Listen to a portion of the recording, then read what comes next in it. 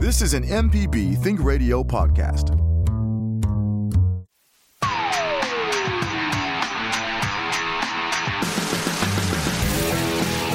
From MPB Think Radio, this is AutoCorrect, helping you correct your auto problems. I'm Liz Gill with the Lady Auto Mechanic, Allison Walker, ASE certified.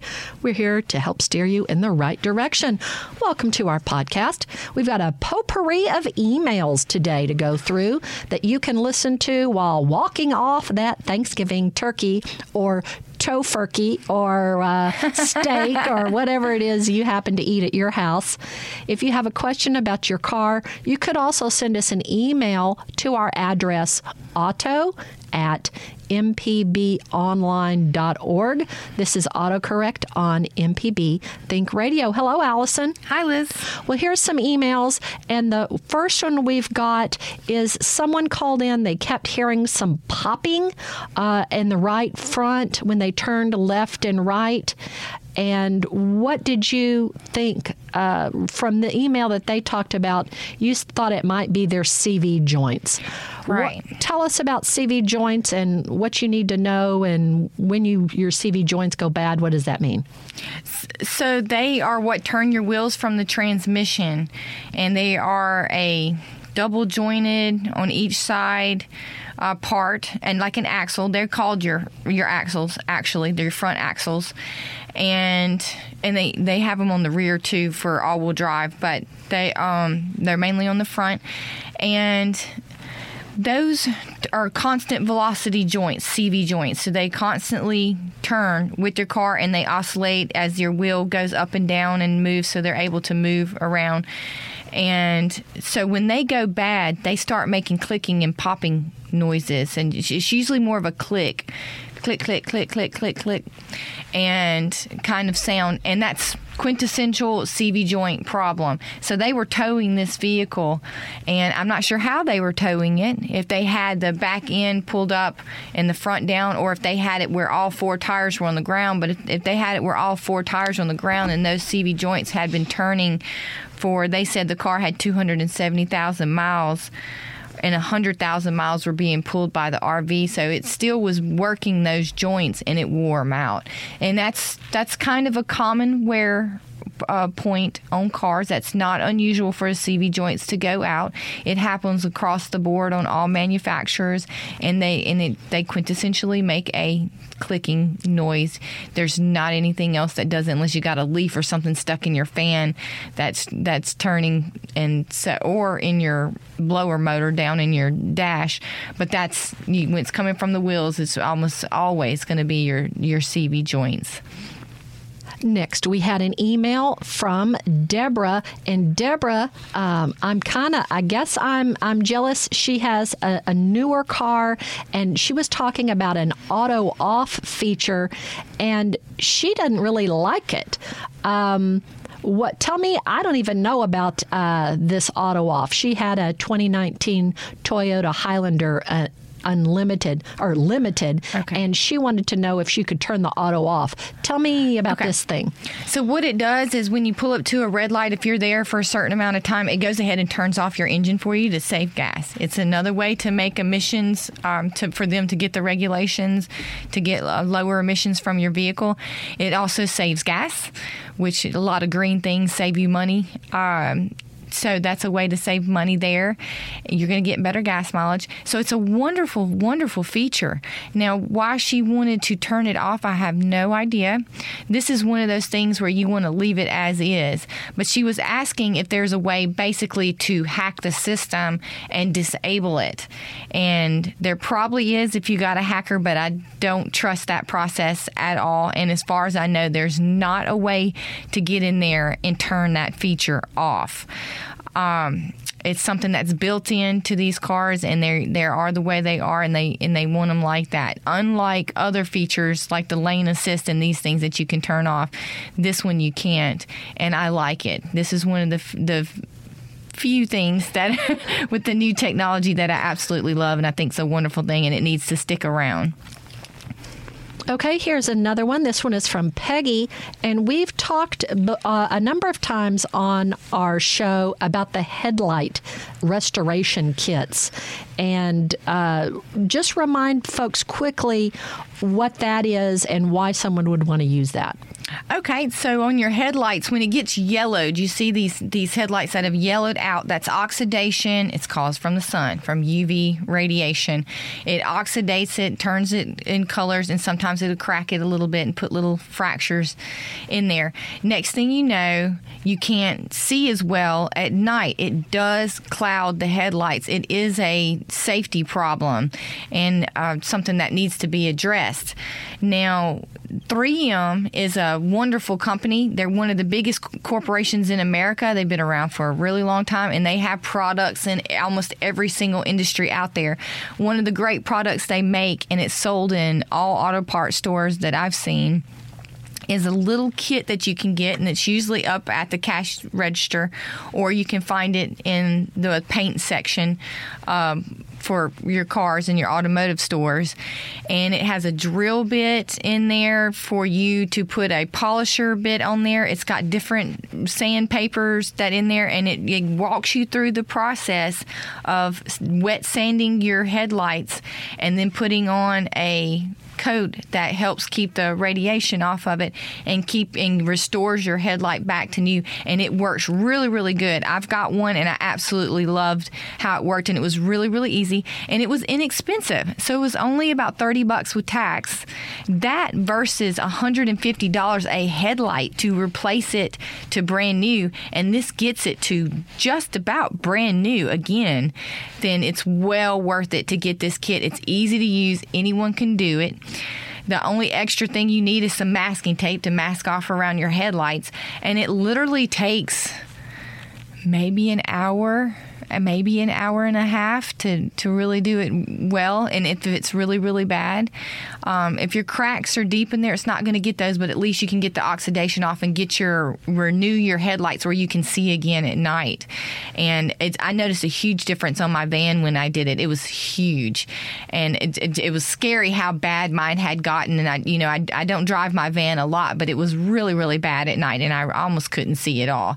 And it was it was 100% change difference. So $30, 3M headlight kit. There are other kits that Meguiar's makes. I haven't tried those. I'm sure they're just as good, but it's great to know that you can restore these headlights instead of having to replace them to get them back new again.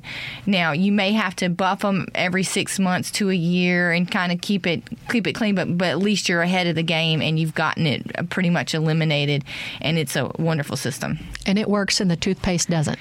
Do not do the toothpaste. Technically, the toothpaste works, but it's gonna oxidize right back because you didn't. There's no way to have really gotten it deep enough. That's kind of like a quick fix thing. This 3M product or any headlight restoration product, it gets deeper in there. You go a little bit further, so it's going to last a lot longer than the toothpaste will. My dad passed when I was in my early 20s, and working on the car with him. When I say working on the car, I mean changing light bulbs, not working on a car, but, changing the fuse, that waxing the car, that kind of working on the car. But those were some really good memories that I have. So this would be a great thing to do with a teenager, even with a young kid, hand me that drill bit, hand me that tape, something to do when you've got some time with your family. That's a great idea. Yes, definitely something fun to do with children. Let's take a quick break. You're listening to AutoCorrect on MPB Think Radio.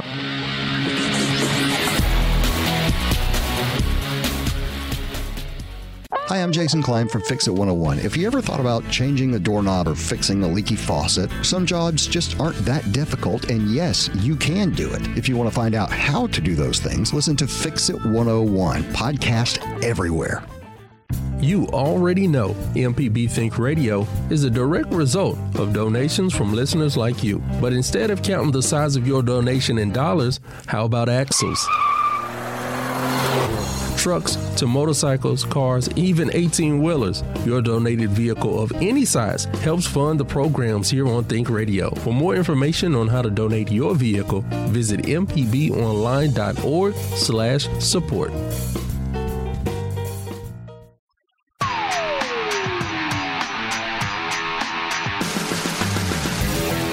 All right, let's go through some more emails that we've gotten. Here's one from Sophie, and Sophie wanted to know about nitrogen in the car tires. Does it cost extra?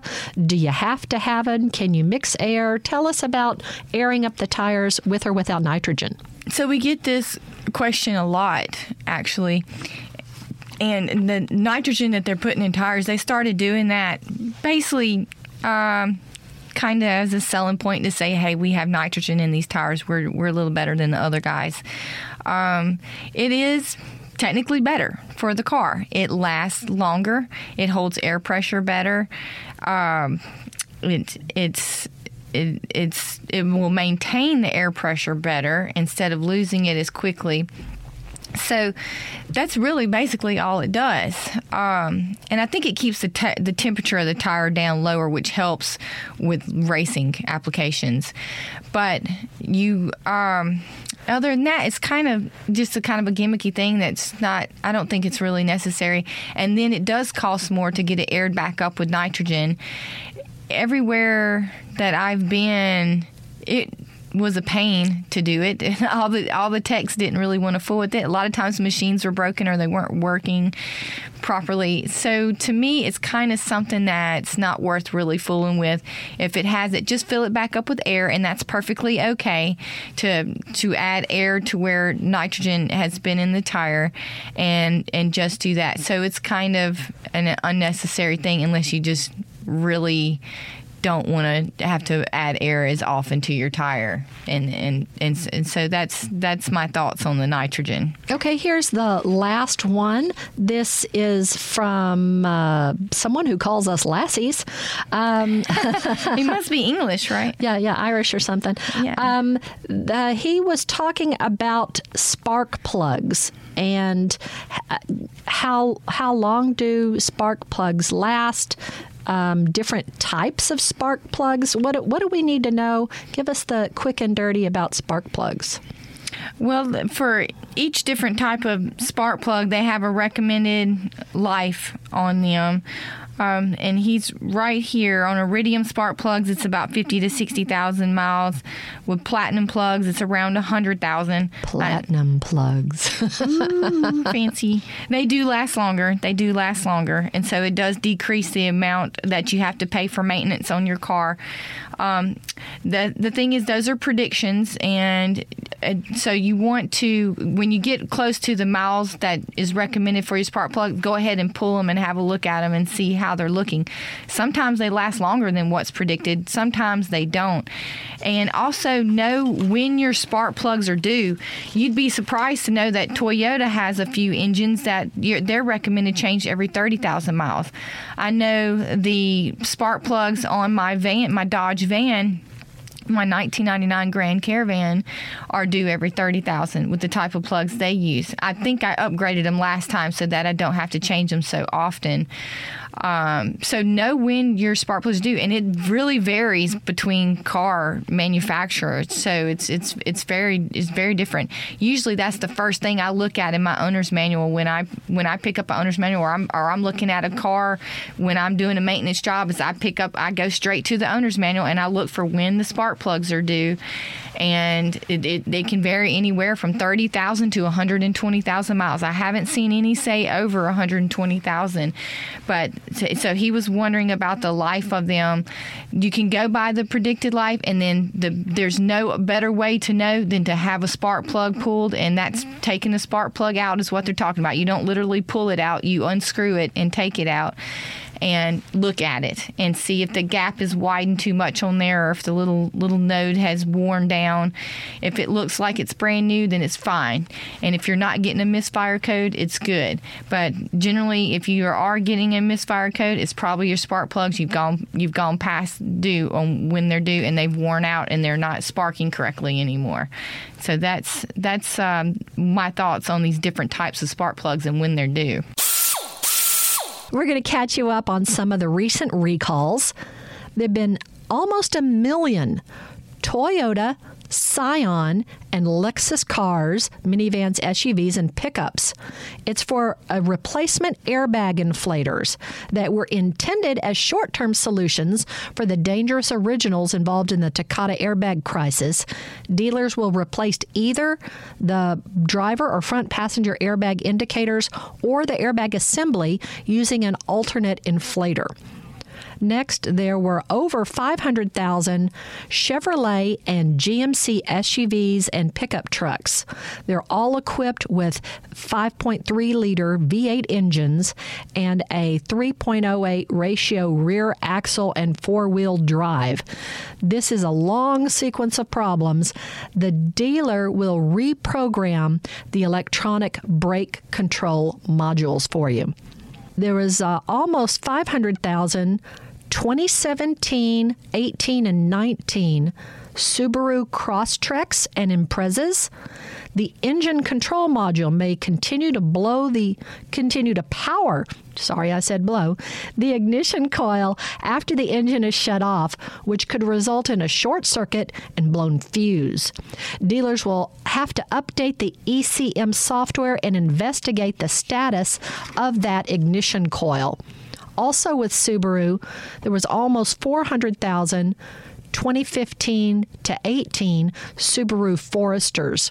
This recall involves loosened electrical connections in the front passenger seat for the occupant detection system. Owners will get a notice and then a second notice once a remedy becomes available. So there's not much to do for that yet.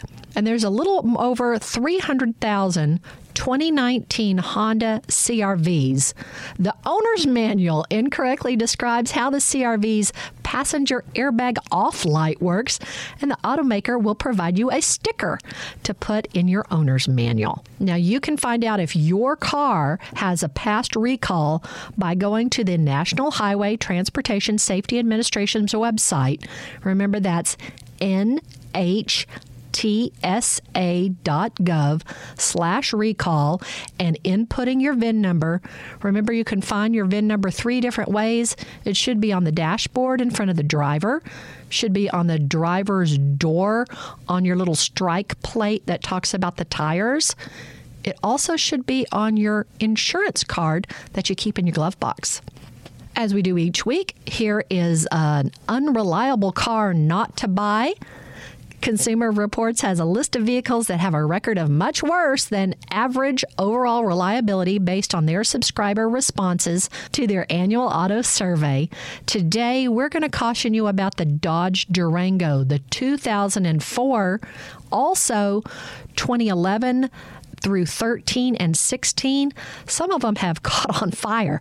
So please consider reading up on the reliability of this car before purchasing it as a used car, suggests Consumer Reports. CarComplaints.com is another resource for unreliable car lists. If you're interested in reviews of new cars, Casey Williams is the automotive correspondent for WFYI, a public radio station in Indianapolis. Casey has reviewed cars and covered the auto industry for over 25 years. His link is in the podcast to see some of his reviews. Allison, we are posting this on, or I guess you said the podcast will drop on Thanksgiving. Yes. What are you thankful for this year? Oh, this year, I'm thankful to no end to be able to do this on this show and come in and do the radio show. I absolutely love it. It's one of the best things that's ever happened to me. And then getting to work on my race car and building it. I'm rebuilding the engine right now through the winter and doing the rest of the car. And I'm thankful for the help that I'm getting from friends and people I've never met before that just want to help me do this and just think it's the coolest thing in the world that I'm building a race car. and super, super thankful for that. So I have a lot to be thankful for this year. What about you, Liz? Well, I'm very thankful. We're almost to the 4th anniversary of my husband having a liver transplant, and his sister needed to have one. It's the same genetic disease. She had to have one in June. And, you know, folks, when you go get your driver's license or make sure you get the little heart on there. Tell your family members, this is a wonderful way to have your loved one be remembered. Yeah. And people, I pray every night for the donors and the donor families of my loved ones who received donated organs. So I'm just very thankful to that donor family and the donor who let their family know that they would be willing to be an organ donor after they no longer had use for them. Yes. That it allowed my sister-in-law to continue her life, to live with her husband, her kids. She did end up getting the transplant. She did, yes. Okay, yeah. great. You know, she's not a grandma yet, but she's hoping she gets a chance to. Oh, that's a good one. So that's going to wrap us up for today's AutoCorrect. For Allison Walker, who you can follow on Facebook, Twitter, and Instagram as the Lady Auto Mechanic, I'm Liz Gill. Join us Thursdays at 10 a.m. for AutoCorrect on MPB Think Radio, or listen live at 10 a.m. on Thursdays from mpbonline.org. Our website is autocorrect.mpbonline.org.